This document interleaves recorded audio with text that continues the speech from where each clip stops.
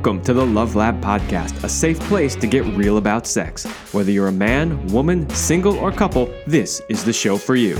We are your hosts, Kevin Anthony and Celine Remy, and we are here to guide you to go from good to amazing in the bedroom and beyond. Welcome back to the Love Lab Podcast. This is episode 242, and it is titled How to Have a Conflict-Free, Fight-Free Marriage with Dr. Shawn Haywood. So we are going to talk today about how you can have just like the title said, conflict-free and fight-free marriage. And if you do counseling work for any amount of time and you really work with couples, you start to see that not every couple is good at this. And what's somewhat interesting to me about it is, Celine and I, for, the listeners who have followed us for a while, in all the years that we were together, we never had a single fight. I think we had about 3 times ever where we had disagreements that we were able to resolve relatively easily. So, people would always ask, well, how in the world did you manage to do that? And, yes, part of it is things that we learned, skills that we learned, and part of it was just, who we were and how we chose to show up in relationship. But in this episode, what I really want to do is I want to share not only my personal experience, but I also want to get expert, opinions and stuff from Dr. Haywood, because I think these are skills that everybody that is in a relationship really should know. So I think there's a lot of value that we have to share in this episode. I'm excited to get started. But before we do, a quick word from our sponsor. Do you want to join the secret club of men who are great in bed? Then check out Power and Mastery. It is the most complete sexual mastery training for men. Whether you want to have harder erections, last longer, or increase your sexual skills, there is something for you at powerandmastery.com. Those of you who have listened to the show for a while know that powermastery.com is where we have our online men's sexual mastery courses that Celine and I created. And they are amazing. I've been getting tons of great feedback. I mean, we've always gotten great feedback on them, but for some reason lately, they've just been taken off and people have really been finding them and sharing their success stories with me. So I've been really happy about that. Go check it out, powerandmastery.com. Okay, so today we have Dr. Shawn Haywood on the show. Through deep devotion and commitment to her evolving spiritual path, author, speaker, and life and relationship coach for 24 years, Shawn Haywood, PhD, continues to transform towards increasing unconditional love and joy for the whole of her life, while teaching her clients and team to do the same, so that their lives, marriages, health, and businesses can thrive in unimaginable ways. She provides a clear structure and framework for releasing struggle, anxiety, depression, loneliness, and the worry, hurry, and stress that show up in your daily life. So welcome, Dr. Haywood, to the show. Thank you so much. I'm so excited to be here. What a wonderful introduction. All right. So we really have to dive right into this topic. And as I'm reading your bio, I'm realizing, oh man, there's 3 more questions I should have put on the list here. But we'll see if we get to them organically throughout the show. I want to start with, listeners know that when I have guests on, I generally do pre-interviews. And so I learn things about people in the pre-interviews, which is the whole point, right? Is to establish a rapport, learn some things that would be interesting that maybe wouldn't come out in the show on their own. And so the first question I have is, I'm wondering if you could tell the listeners about your own personal relationship experience and how that led to, everything that and that you're working on today. Because in the pre-interview, some of that came out about how this wasn't just stuff that you studied because you're a PhD, but that you had real life experiences that brought you to where you are now as well. Yeah, such a great question. Thank you for asking. So Chris and I have been together for 13 years. I have been married previously to my high school sweetheart. And when Chris and I first got married, we started to have, which is almost 10 years now, married, we started to have some pretty significant pieces of conflict that we didn't understand. We couldn't figure out. It didn't make any sense, why I was so angry and he was so shut down. And we really, really wanted our marriage to work, even though we weren't sure that it was going to at the time. So Chris and I looked really everywhere. I mean, we tried out a lot of like the traditional routes and things like that. And something that I also hear from my clients is oftentimes one person in a coupleship feels like they're more to blame, right? When they go to maybe a traditional therapist or a different coaching company. And so we did not feel great about that. It just, one of us came out feeling beat up each time, and it was usually him, which didn't feel good to either of us. And I was actually feeling protective that he was feeling so beat up, right? And so we just wanted to find a different way, and that different way ended up being an insane amount of research and creating our own programs. But at some point along the way, I just got this little knowing that it was possible to live without fighting. Now, neither of us saw, anything that was without conflict or fighting growing up.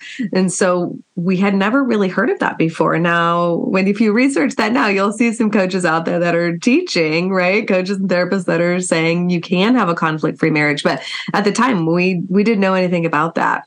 And so we really embarked on a journey that was not only to figure out our own marriage, but to be able to do it better and serve people in a more loving way. And we read so many things about learning to fight fair and pick your battles and all this stuff. And it just didn't resonate with us. We were like, this is my life partner. This isn't we're not in the military here. I don't want to pick a battle. I don't want to fight fair. I just don't want to fight. I don't want that to be a thing in our lives. And Chris was totally on board with that. So we really just jumped on what took about 3 years for us to learn how to be conflict-free, fight-free. And, we're going into our, several years now without it. And it's freaking magical. And in the end, what really happened is that we learned to outgrow it. And that was really the beautiful, beautiful part. Yeah. So there's several things there that you shared that I want to come back to. And the first one is, I don't know if you were already a PhD, if you were already doing this type of stuff, in the beginning. But the point I kind of wanted to make to people is that, even PhDs in, psychology struggle with these things. And so I want people to understand that, like, if you're having these challenges, it's normal. Like, lots of people struggle with it. Even people who are supposedly experts struggle in this area. So you're not alone, right? Yes. And everybody needs to learn tools in order to figure out how to deal with that. But, another interesting thing, speaking of learning tools, is that I was having this conversation with a friend the other day, and it came up, this whole, what I said at the beginning of the show, which was that, in 7 years of us being together, that Selena and I never had an argument. And the friend I was talking to was like, well, I've never experienced that. I've kind of just resigned myself to the fact that, this is going to happen and we just need to figure out ways to deal with it. And I thought, wow, that's really sad. Yes. It's kind of sad thinking in that mentality of like, well, it's going to happen, so all I'm focusing on is how can I deal with these conflicts in a mature adult way that doesn't... okay, that's great. When they happen, you want to know how to do that. But this brings me into my second question, which you did answer already, sort of, which is it really possible to have a conflict-free, fight-free marriage?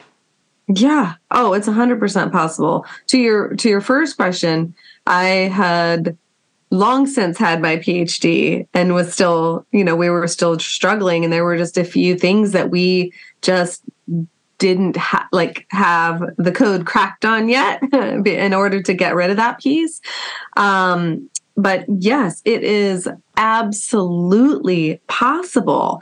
Now, there are plenty of people who don't believe it. When I talk about it on social media, I get all kinds of pushback. And honestly, the first step in creating in moving toward allowing your marriage or your relationship to just be a sanctuary of love and care and support and play and adventure, right? Like that can be people's daily lives, and it's freaking amazing, right? And the first step is you have to give yourself permission to have a vision for that. You have to be able to say, well, okay, maybe it's possible, instead of like what you were saying about your friend, like, oh, well, I've resigned myself. Fighting is just part of marriage, right? And that's what people believe. And I'm like, we got to interrupt this thought process and this belief system, because it does not need to be that way. Yeah, I mean, for me, I lived it, so I know it's possible. But a lot of people have never experienced that in their entire adult lives, in every relationship they've ever had. And so they may not really realize that is possible. So, sometimes when I talk about this in my own personal experience, people just say, well, you got lucky. Like that was just an anomaly. Like that was weird. That's not normal. That's not an experience. But now here you are on the show to say, hey, you know what? It's not that weird. It's not an anomaly. It's not necessarily an outlier case. Like this is really possible. Yeah, absolutely. And we have plenty of couples that we've worked with that are also now experiencing conflict-free, fight-free marriages, or at the very least, exceedingly reduced. Yeah. So, okay. We got people, I hope, to believe that this is possible. But obviously, we need to talk about it a little bit more. So one of the things I want to do is sort of deconstruct the myths around fighting in relationships. And so I'm wondering if you could talk about what are some of these myths and why are they actually myths? Why are they not true or correct? Oh, that's such a great question. So, so just to make sure that I'm understanding, Kevin, so myths like you have to learn how to fight fair, or pick your battles, or the one you shared, fighting is just part of marriage, so figure out how to move through it. Is that exactly? Is that what you're, well, so those are some examples. So I mean, you can talk about those if you have additional ones to that. But like some of the more common ones that people believe when it comes to relationships and fighting and conflict. Yeah, you know what? One of the ones that's most fascinating to me is how people are I mean, if you look up on the internet, fighting in a relationship or how to reduce conflict or whatever, one of the first things you'll see is learning some version of fighting fair, how to manage conflict, or how to fight healthy. Okay. So from our vantage point, like we're not interested in any of that. We're not interested in teaching our clients any of that. Now, on the way from where a couple might be, which could be any level of volatility, right? From a little to a lot to abusive, all the way to zero, fighting and conflict. So there's a continuum there for sure. And along the way, we're teaching clients tools to diminish, right? When you think about managing conflict, it's the same, that falls under the same principles in our company as managing anger or managing anxiety or managing fear or worry, where again, from our understanding and practices, it's like, why would you manage something when you can remove it? When you can eliminate it? People don't have to feel crappy and you don't have to fight, right? But, this is sort of new, like a new evolution of teaching and understanding in the realm of mental emotional support for individuals and couples, right? I mean, I had never heard until, the last several years, probably 7-8 years, that was even possible to eliminate negative emotions in very, very large part, or to eliminate conflict, right? So it is still a new concept. If you ask people, hey, how many couples do you know that don't fight? They're going to be like, none. That's not a thing, right? So it's been believed for so long. It's a whole new paradigm for people to start stepping into the belief and the vision that you can just be happy essentially most or all of the time. And when you're going through, yes, their life obviously throws at us very traumatic situations.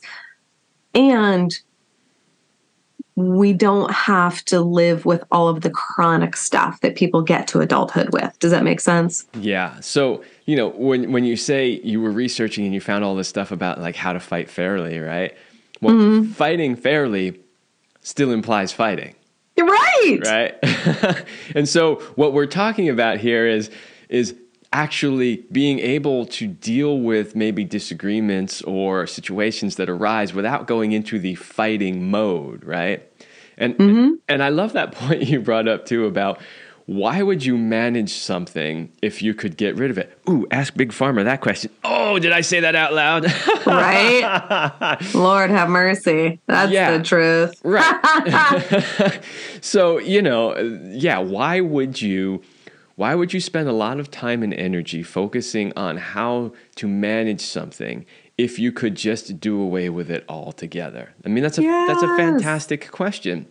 And so, yeah, go ahead. Oh, I was just going to say, people think about that with things that are tangible, right? It's like, oh, do I just want to continue to manage $50,000 of debt, or do I want to bail out of it, right? People have a vision for getting out of debt. They can see it because it seems more tangible. And because these emotional skills, you can't see, like a piece of paper being money, you can see that. And so, the belief systems are just like a little bit slower to catch on because it doesn't seem as tangible, and emotional things feel much, much more difficult. And also the brain has a harder time shifting beliefs around things that are like difficulty or emotionally difficult. Yeah, and so that's really what we're doing with this beginning segment of the show. Is what we're trying to do is sort of reprogram people's brains to accept that it is absolutely possible to have a fight-free, conflict-free relationship. So that's kind of what we're trying to do here is like, because you're right, almost none of us grew up in that environment. I certainly didn't grow up in that environment. My parents didn't fight a ton. Like, it wasn't one of those super dysfunctional relationships where they were constantly fighting, but they definitely did fight from time to time. So, I wasn't raised in a family where I saw perfect harmony between my parents. It was definitely not that. As have most people, right? And so they haven't really had any examples in their lives, and they haven't seen this play out. And so in their minds, it's just like, this doesn't exist. And so hopefully this part of the show helps people come to the realization that this is absolutely possible. So you mentioned a bunch of the myths, right? Fighting is just part of it. And there were a whole bunch of them in there that you said. And I really want people to understand that they really are myths. They're not necessarily true. And the moment when your brain realizes that they're not truth, they're not gospel, so to speak, that's the moment when you can start to get rid of them and let them go. Okay, so let's then talk about the emotional weapons that people tend to use. Because, we've kind of busted the myths and we accept that it's possible. But now let's talk about, like, how do people actually relate in relationships and how do they do this fighting thing? Because maybe if we can kind of break that down, we can show them where they can do better. So let's talk about the emotional weapons and how people use them. Ooh, I love it. So emotional weapons are really fascinating. Right. So I love the idea of emotional weapons. This is something that Chris and I sort of developed while we were like in our big research phase of figuring things out for ourselves. So what we have identified as the top emotional weapons are anger, blame, emotional shutdown, competition, passive aggression, and shame. And with those, right, so the first thing to understand about emotional weapons is that in very, very large part, even if someone isn't lashing out verbally, right? When they get a trigger, and most people are on a hair trigger, right? Like it's ready to roll at any time, because no one has taught us generationally how to let go and surrender emotions versus like expressing them or blaming them or yelling them, or right. So I always like people to know, like, it's okay. You didn't know any better. You learned these emotional weapon skills somewhere along the way, and now you repeat them, right? And so people use emotional weapons, which no one loves hearing this part, but it's just the truth. We use emotional weapons to get what we want. So if we don't feel like we're getting our needs met, we whip out our emotional weapons, our emotional needs, our physical needs, whatever they are in our home, our connection needs. And interestingly, when someone feels disconnected in a coupleship, they fight more, which then creates more disconnection, but they're like trying to get something and they don't know what else to do. And that's why we use emotional weapons. We're just like exasperated. I don't know what to do. And so for Chris and I, we had my top one was anger, and his top emotional weapon was shutting down. And so, which, as you might imagine, pair perfectly, right? I would get more amped up and he would be like, he would just put more and more armor on and just stare at me like a deer in the headlights, afraid to say or do anything to get more in trouble. And so, so we had to, of course, learn how to lay those down. Now, everybody uses all of the dominant primary emotional weapons, but everybody has like a top three that's sort of their go-to, right? So with the emotional weapons, like the number one thing is to understand what they are, right? Understand what yours are. And then we start to learn how to lay them down and pick up loving connection skills together. Yeah. That's funny that you had the anger and your husband had the shutdown. In my relationship with my wife, we were the opposite. So I was the one that would tend to get more on the angry side, and then she would shut down. Interestingly enough, though, we were both well aware of that before we were even in relationship with each other. Mm-hmm. So it rarely ever happened. Like, it would take a lot to get me angry. But once I was angry, then it was a little bit different story. But and for her, she would at times want to go into shutdown, but because she was conscious and aware of it, she would go, "Oh, this is my default response. I'm shutting down. I need to not do that." Right? Yeah. So let's talk a little bit about, because you briefly mentioned the weapons and that everybody uses them. Mm-hmm. What we really want to do is we want to start to sort of dismantle that and give people better tools to use instead. So maybe if we take sort of each one and talk about, hey, here's this one, what could we do instead of using this particular weapon?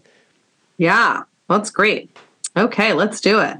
So we tend to give a number of, so as we're working with a couple over 6 months, as you might imagine, the skills sort of progress. So you have like maybe a triage set of skills to like quickly get out of those patterns. So because the first thing we want to do is interrupt a pattern. Our brain really enjoys being the same and doing the same thing, right? So people get up in the morning, they pull out their phone too often, and then they scroll on social media, and then they roll out of bed, and then they get their coffee, and on it goes. For most people, 90-ish, 85 to 90% of their day yesterday is the same as today, okay? And that includes our emotional habits, and that includes our conflict habits. So couples frequently will fight at dinner time, right? We have worked with so many families that have some kind of conflict. It might not be an all-out, brouhaha, but some kind of conflict almost every day at dinner. It's not my turn. I don't want to do it, right? And so our brain-body connection loves the repetition. It's not in a big hurry. We conserve energy when we do things the same. So there's a lot of biological reasons that our body prefers the old habits even when they suck. And then on top of that, with conflict, what we always want people to know is that our bodies have a physical reaction that it enjoys. Okay. So whether you're blaming or angry or passive aggression, whatever the negative emotional charge is, our body has, 1,400 chemicals. They're not all being dispensed at one time. But when conflict comes up, there's adrenaline, there's cortisol, there's serotonin and dopamine. Like there's so many chemicals that depending on what the emotional weapon is, your body starts to have like a rave party, right? And even though we hear people say all the time, I don't want to fight so much, they actually do because their body is giving that physiological rave party. They get addicted to the chemicals. Yeah. You got it. 100%. That's exactly right. And so if people don't know how to elicit those like amazing chemicals through joy and love and connection and peace, which is a learned skill for essentially everybody, or learned skill set for almost everybody, then the brain body connection continues to support triggers, right? Oh, that made me so mad. Oh, he left his crap on the floor again, or she didn't close the cupboard, or, whatever it might be. And then those chemicals get to like come up and have a party again. So there is that literal addiction to conflict cycles because the body wants that payoff. So for all the emotional weapons, the first order of business is just to do anything you can to give yourself a get out of jail free card. So it might be, we might teach couples to just like immediately, like someone raises their hand and they turn their backs to one another. Right. So then you're not seeing the angry facial expressions that encourage more triggering. It might be, and we always encourage people to raise a hand. Like that's the very first thing. Raise a hand because that breaks the cycle. And it's an agreed upon thing that they say, oh, we want to get out of this cycle. Hand raising means I'm going to try something else. So we raise a hand and then you might walk away or go for a walk or take a drive or turn your backs to one another. Something to just interrupt that initial cycle. And we tell people every time when we're starting to work with them, you're going to want to turn around and get your licks in so bad. You're going to be feeling like, oh, if I just said this or just did that, right? Because the drive to get that reaction is very powerful. But it only takes a few times to raise that hand and do something else to really like start to break the cycle. So we're like, just hang in there for a count of 3. And after the 3rd time that you interrupt the cycle, it's going to be easier and easier and easier. And then you might have one time that's like, you go back to what you used to do. But people can get out of those patterns pretty rapidly. Yeah. And NLP, we would call those pattern interrupters, literally just exactly teaching people how to interrupt the pattern, how to recognize it first that, oh, I'm repeating that same pattern. And then boom, how do I interrupt it and get out of it? You got it. 100%. So that's our first line of defense. And that's with any trigger. Anytime someone starts to feel that just like, upheaval coming in or the like anger seeping in or shutting down, whatever it is, it's like, just get your hand up. That's all you have to do. Because when we're triggered, our mouths, our words aren't often trustworthy. So we do have them do something physical and then like walk away or whatever. Can I pause you for just a second? Heck yeah. Because you just said something that I really want to talk about for a moment. And I want us to get right back to talking about the weapons and how people can do better. But you just said something that absolutely drives me crazy, and it needs to be talked about on this show. You said that when people are angry, our words are not necessarily, I forget what the exact word you said. Trustworthy. So another way of saying that is when people get angry, they say things they don't mean. And this drives me insane because in my mind, why would you say it if you don't mean it? Right? Oh, they mean it. Well, sometimes they do, but they don't. Like, people will say things when they're angry. They mean it in a sense that they're doing it directly to hurt somebody. The reaction they want is to hurt somebody. But they don't actually necessarily always mean the actual thing that they said. So they may say, you are this or whatever. Yes. They don't really believe that they are that. Yeah. They only mean it in a sense that I want to hurt you because you hurt me. And this is a behavior I have never understood. And I just feel like we need to talk about that a little bit. Like, it's so super important to not say things that you don't mean? Oh, Kevin, it's such a beautiful, like a beautiful topic, right?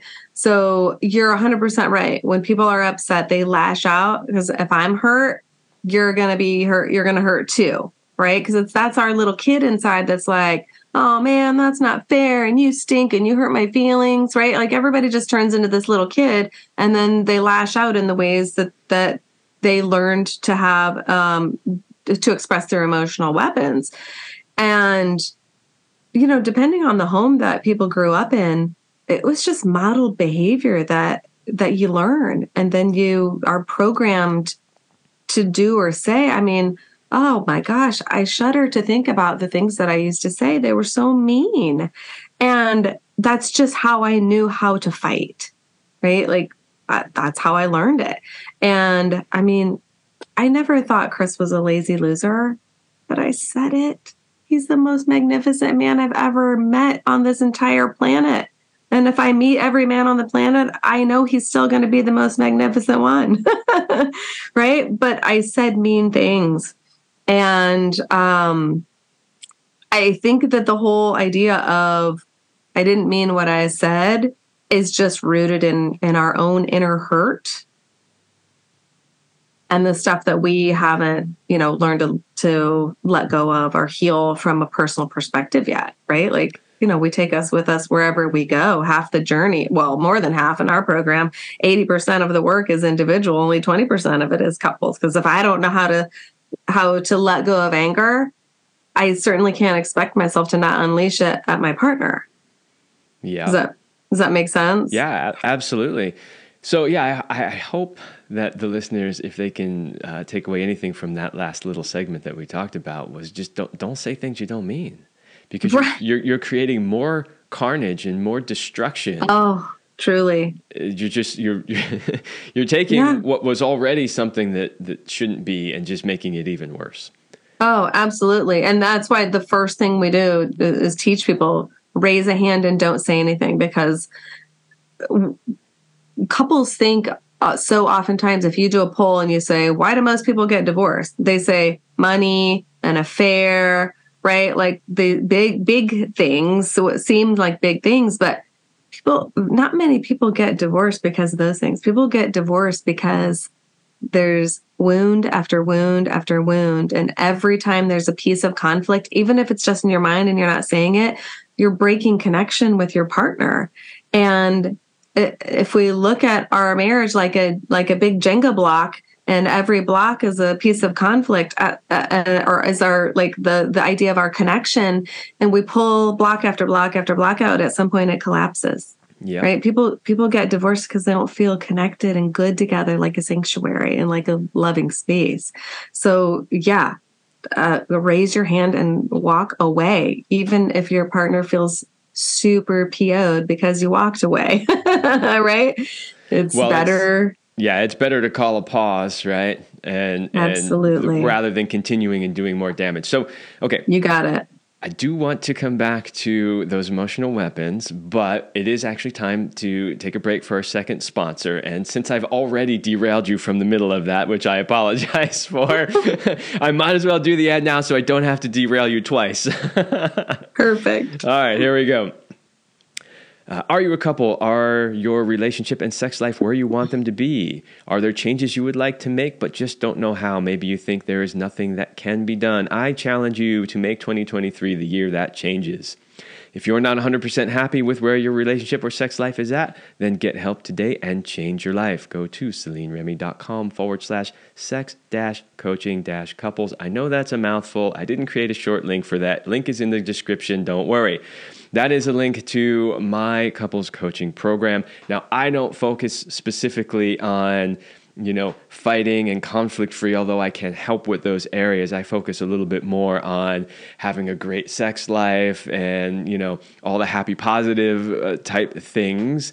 But we've got Dr. Haywood right here who does specialize in this stuff. So if you're stuck in those patterns, I suggest, and we will, of course, give you, Dr. Haywood, a chance at the end of the show to plug where people can find you. But if you're stuck in any of these cycles that we're talking about today, I would suggest you go reach out to her.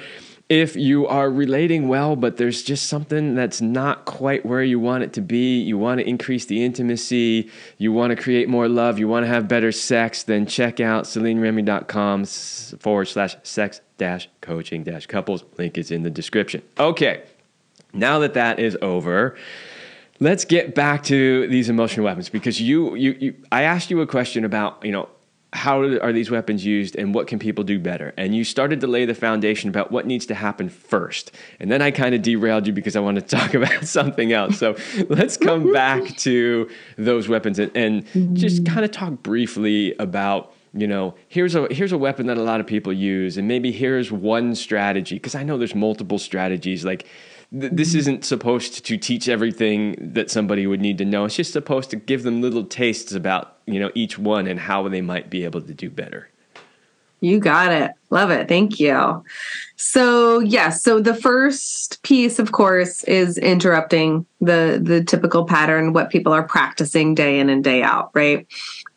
From there, then we want to learn how to get our needs met without fighting and conflict, because that's really what it is, right? If it's like, you left your crap on the floor and I have to pick it up. What do you think? I'm your mom. You know what I mean? Like there's so many little things that don't feel little to the big things. So let's maybe use blame, because blame is most people, if not everyone. I would actually argue that it's everyone's top three in their top three, because when you eliminate blame, there is nothing to fight about. I absolutely dare anyone who's listening to fight without blame. It's just not possible. So that's one of the ones that we help people tackle right away, is how to let go of blaming and what to do in its place. So one of the first things that we share with couples on how to let go of blame is to start actually asking questions, right? So most of the time, the blaming is coming from not some form of not feeling seen or heard or attended to or cared for or supported, right? So the typical everyday pieces of conflict that are about the home or the kids or too much working or things like that, where someone doesn't feel like a priority or connected and so on. So the first thing that we encourage people to do is lean into vulnerability. And one vulnerability skill is simply asking. Right? It's amazing how little couples ask in a vulnerable way. So it might simply be, and yes, you might need to ask something 100 times a week or 100 times a month, really. It's like, hey, babe, would you mind helping me with dinner tonight? Right? So let's say it's set up where the feminine energy, because this is just more common, is generally responsible for dinner time. And at some point she becomes resentful, right? She's like, I have to do everything, rah, rah, rah. Well, a couple in that specific situation wants to change the rules of the game that they've been playing for, could be 1 year, could be 2 years, could be 10 years, and you want to change the rules of the game. And instead of reworking and creating a new system, they start to feel taken for granted and not appreciated and all this stuff. And then out comes the anger and the emotional punishing and whatever. And so one of the first most simple things to do is, hey, babe, would you help me with dinner tonight? I would love for you to wash the dishes, chop vegetables, whatever it might be. Or, hey, sweetheart, I had a really hard day. Would you just sit with me on the couch for 5 minutes and pet my back or scratch my hair? Or, you know what I mean? Just like these little things that make such a huge difference when we're laying down emotional weapons, because what we want is some version of connection, support, help, care, whatever. And we make the assumption that the only way to go about it is to fight over it. Like, if I'm not yelling at my partner, then how will they know that I need something? Or if I'm not, nagging them, how do they know? So the very, very simple, but also very vulnerable. And this is where people get into trouble here, is that, we hear people say all the time, like, I don't like to ask for help. Well, what we know from a individual healing standpoint is if I don't ask for help, I don't believe I'm worthy or deserving of receiving. And that is where people think they're fighting about one thing, but the fights are always a symptom. Yeah. Always, always, always a symptom of something that's much deeper and heart-centered from a healing perspective. So as soon as we hear that, it's like, I don't like to ask for help. I don't want to ask for help. It's like, okay, but just know your fighting is a consequence of not feeling worthy of receiving and asking. Yeah. Does that make sense? Yeah. So 2 huge things that you shared there. The first one was what you're describing is what people tend to do is this. They have a need. They don't voice what that need is. And then the need goes unmet. And so then they get resentful and then they lash out. And what you're describing is, no, what you need to do is when your need's not being met, you need to find a way to compassionately communicate that you have this need. And if you do that, because I can really mostly speak from my perspective as a man. And I can say that a lot of times as men, we're not aware of what your need is. And we generally, most of the time, want to meet your needs, but we can't do that if we don't know what they are. And so it's so huge if the woman could simply say, here's what my need is.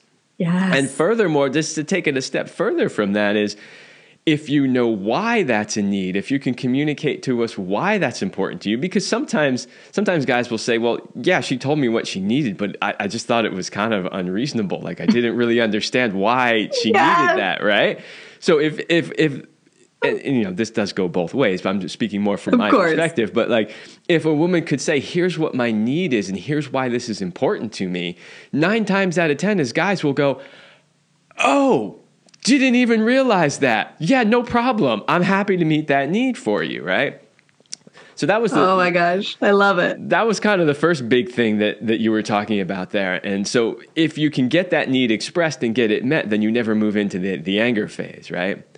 And then the second one that you shared at the end was really powerful, which is if you don't feel like you can speak up and voice your needs, you may be running into a pretty big self-worth issue. Yep. Yes. And on top of that, I mean, you know, it's like at some point women started to be conditioned, programmed to be fiercely independent. I will never forget the day many years ago where it hit me like a ton of bricks. It was like, we call it a Zen whack, when the universe is like, poop, whacking you in the head, where I was like, holy crap, I do not even allow myself to need Chris, right? Like, I'm mad that he doesn't do the things that I think he should be reading my mind to do, but would not be vulnerable. Right. And so it's just a really fascinating dynamic that has sort of evolved. And to your point about, I love this about the men that at least the men we work with, they progress so quickly because the skills are really logical. It's like, oh, cool. Okay. So this is going to get more peace in our house. Oh, I can do that. Right? Like, okay, I can do that. And I love that where women are like, oh my gosh, I gotta do what? How many things? Why can't he just do it? He knows what I want. And it's like, no, he does not. Yeah, we are definitely not mind readers. And no. And you know, some guys are better at it. Some guys will put more effort into trying to figure it out. But most guys are just, they don't want to have to try to figure out a puzzle. Like, they just give me the playbook, give me the manual, give me the instructions, just let me know where I stand and I'll follow them. Like that's really where most men are at.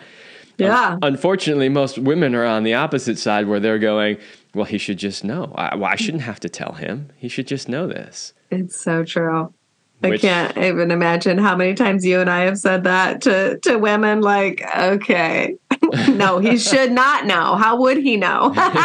Exactly. And even if he has a pretty good idea of women in general, every individual is unique and has their own needs, their own wants, their own desires, their own way of operating in the world. And so, Yep. it's hard to know where somebody is at, even if you've been together for a long time, if they haven't actually shown those sides of themselves to you, if they haven't exposed themselves in a really deep and vulnerable way and shown you where all those places are, then you're not going to know about them necessarily. You got it. All right. So we talked, it came up a couple of times in the conversation, this idea of vulnerability. And that was one of the questions I had to ask you was, how does vulnerability factor into this? So maybe we could talk a little bit about vulnerability, because one of the reasons I want to talk about this is because, all right, you brought up something about, women and being taught like they don't need a man and all this sort of stuff that is very popular today and is completely ass backwards, in my opinion. So you have all these women out there who are trying their best not to be vulnerable because society's telling them that they shouldn't be vulnerable. Yet at the same time, there's this, and you can correct me if I'm wrong on this, but I think women are naturally more used to being vulnerable because technically, at least from a physical standpoint, they are more vulnerable than, say, men. So they're maybe a little bit more used to being in that vulnerable world, but they're like maybe struggling with that. Guys, on the other hand, they're also told from the day that they're born pretty much that it's not manly to be vulnerable, right? Right. And so they're over here doing everything they can to not be vulnerable. But somehow this has to factor into this equation in a way that's healthy for both. In other words, we don't want men to turn into these just wishy-washy puddles of vulnerability, crying their eyes out and not, being a man, so to speak.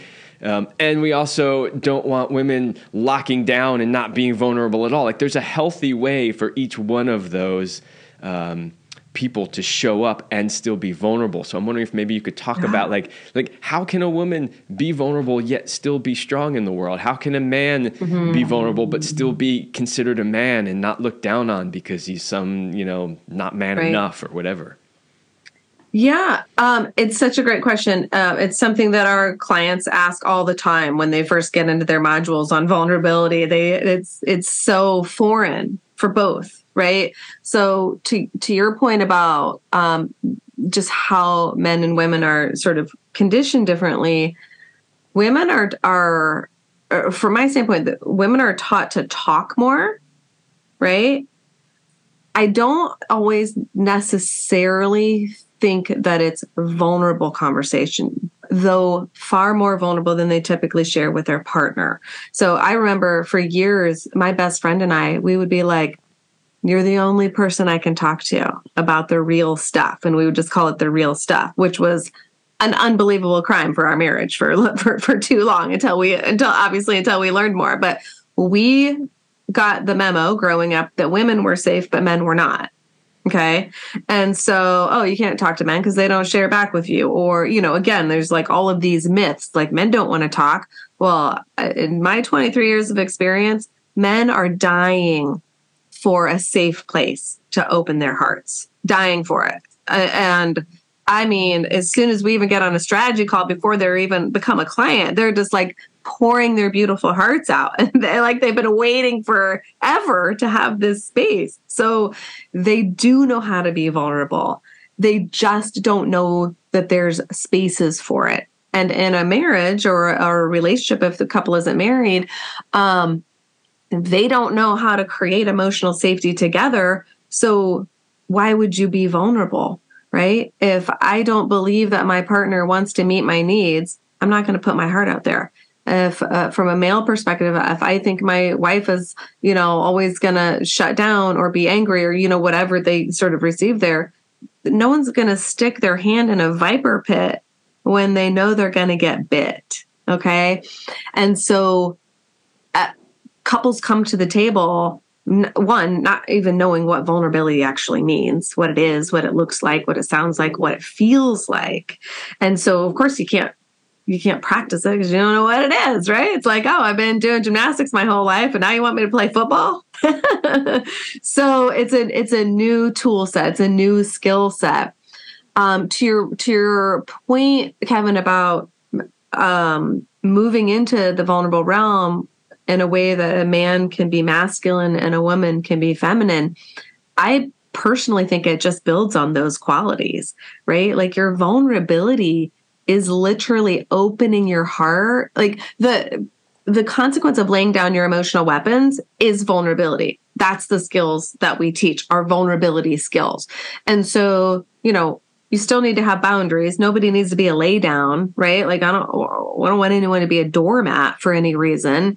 It's just you have a whole new skill set for connecting and communicating that doesn't include volatility. And when that happens, right? Like even the asking for, if you don't feel safe, I mean, it took Chris and I serious work to ask for small needs to be met. It was shocking how hard it was. And our clients find the same thing to be true. It's like, hey babe, will you help me with this? Will you help me with that? Would you mind, doing whatever it is from a menial task to maybe a difficult task? It is so vulnerable to put your heart out there and risk someone saying no, right? Or responding negatively in some way, like, oh my gosh, I can't believe you asked that. Like there's just so much fear that surrounds the vulnerability piece, but the actual skill set, people just don't know how to do. But they are very practical pieces overall. It's like, oh yeah, that makes sense. I'm going to try that out. Yeah, interestingly enough, in our relationship with Selena and I, we considered each other to be the one person that we could literally say anything to, even over our best girl or guy friends. And I don't think that's a place where most people are, because I think most people are exactly what you said. Most women are like, no, I can only share these deep, dark, or not even necessarily dark, but just deep, inner emotions, thoughts, feelings, whatever, with, a girlfriend, because only she will understand. But right. We were totally the opposite. We were like, man, thank God we have each other, because we are really the only ones that we can go here with, Yes. And I even had that experience recently with a friend. We were talking about some things, and I had completely unknowingly you just landed on a subject that was a trigger for her, and I was like, oh, okay, I realized I cannot go there with her. She's just, that's not a place I can go, right? So, yeah. And I was like, oh yeah, I forgot, because I was so used to, the primary person that I spent all of my time with was somebody I could literally talk about anything. Yes. Oh, amen, brother. I mean, that's how it is now. And for many years, it's, I would say on some levels, I don't even necessarily need other people in, aside from we all need some community in our life. Right. But there is hardly ever anything that I need to talk about to anyone else about once Chris and I have a conversation, right? Oh gosh, it is, being in a sanctuary marriage is the most amazing thing ever. All right. So you can probably hear it in her voice. If you're watching this on YouTube, you can see it on her face. That expression, that feeling that she was just feeling as she was saying that is literally where you should all strive to be, to be in a relationship where you can experience that. Okay. So we're getting close to the end of the show. I have 2 more questions for you. So the next one is, if a couple realizes that they are fighting either too often or in a way that is harming their relationship, what is the first thing that they need to do? Because there's probably a bunch of people listening. They're like, wow, that they're totally describing our relationship. Like, how do they get started? Because a lot of times that's the thing, is people don't know where to start. They can't get the momentum going. So where do they start? Yeah. Well, I mean, of course, we would love for people to reach out to us and then look into our programs. From a super practical space. Again, I know I said this earlier, but the first thing that I encourage couples to do, and this is what they would learn if they were working with us as the first step, is to interrupt that pattern. Like you've got to find a way, whether it's the raising the hand, and that's everybody's cue, like, okay, let's back off. We are damaging our relationship, right? Like that's the acknowledgement. Okay, we're in a piece of conflict, even if it's just in our mind, right? The number of times that couples replay the ways in which their partner is like the criminal, the perpetrator in their marriage is astronomical.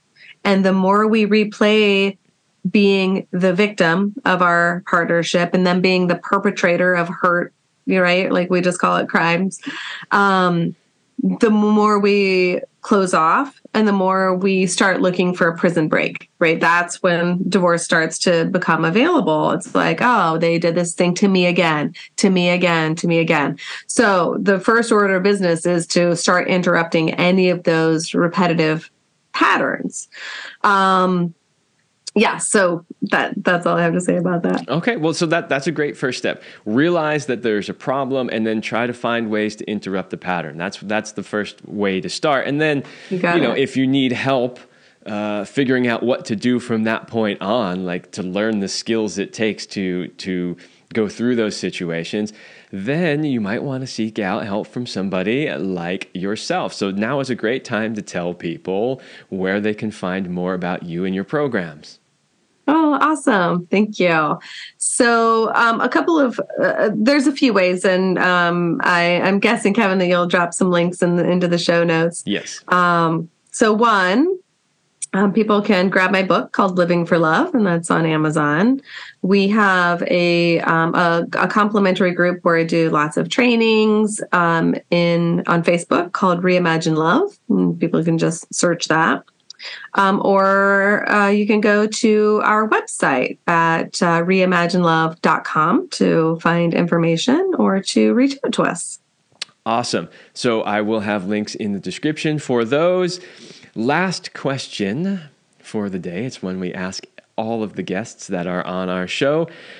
What is your best sexual talent? You didn't tell me that question was coming. Oh my word. What is my best sexual talent? Like, are you asking me personally? Oh, yes, absolutely. Oh my gosh. This, after all, is a show about sex, love, and relationship. And I talk about the intimate details of sex every day, but my cheeks are getting red. Okay. I would say, I'm very curious what my husband would say, but I would say that my best sexual talent is that I can read Chris's body like nobody's business. So if he is like having the tiniest nuance in movement or sound, I can tune into that really quickly and give him more of what he is enjoying. Very nice. So very nice. Super, just like really in tune with his body. That is a really important skill for both partners to have, but especially for women, if they want their man to be able to last long enough to really take them to ecstatic heights in pleasure, because you need to know where he's at all moments, so you know how to adjust your energy and your technique so that you can either bring him higher or back him back down a little bit so that he can keep going. This is a very important skill, so good for you. Thank you. I would say he's even better at that, though. Good for him and good for you. Right? For sure. We always loved asking that question, and of course, never preparing the guests for it, because the spontaneous reactions are the best. You sneaker. Well, thank you for entertaining that question, and thank you for being on the show. Heck yes. Thank you so much for having me. I so appreciate it. All right, everybody, that's all the time we have for this episode, and I will see you next week.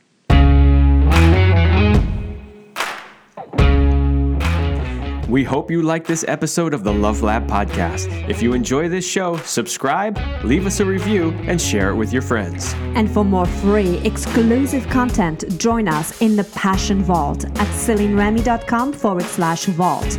That's CelineRemy.com/vault.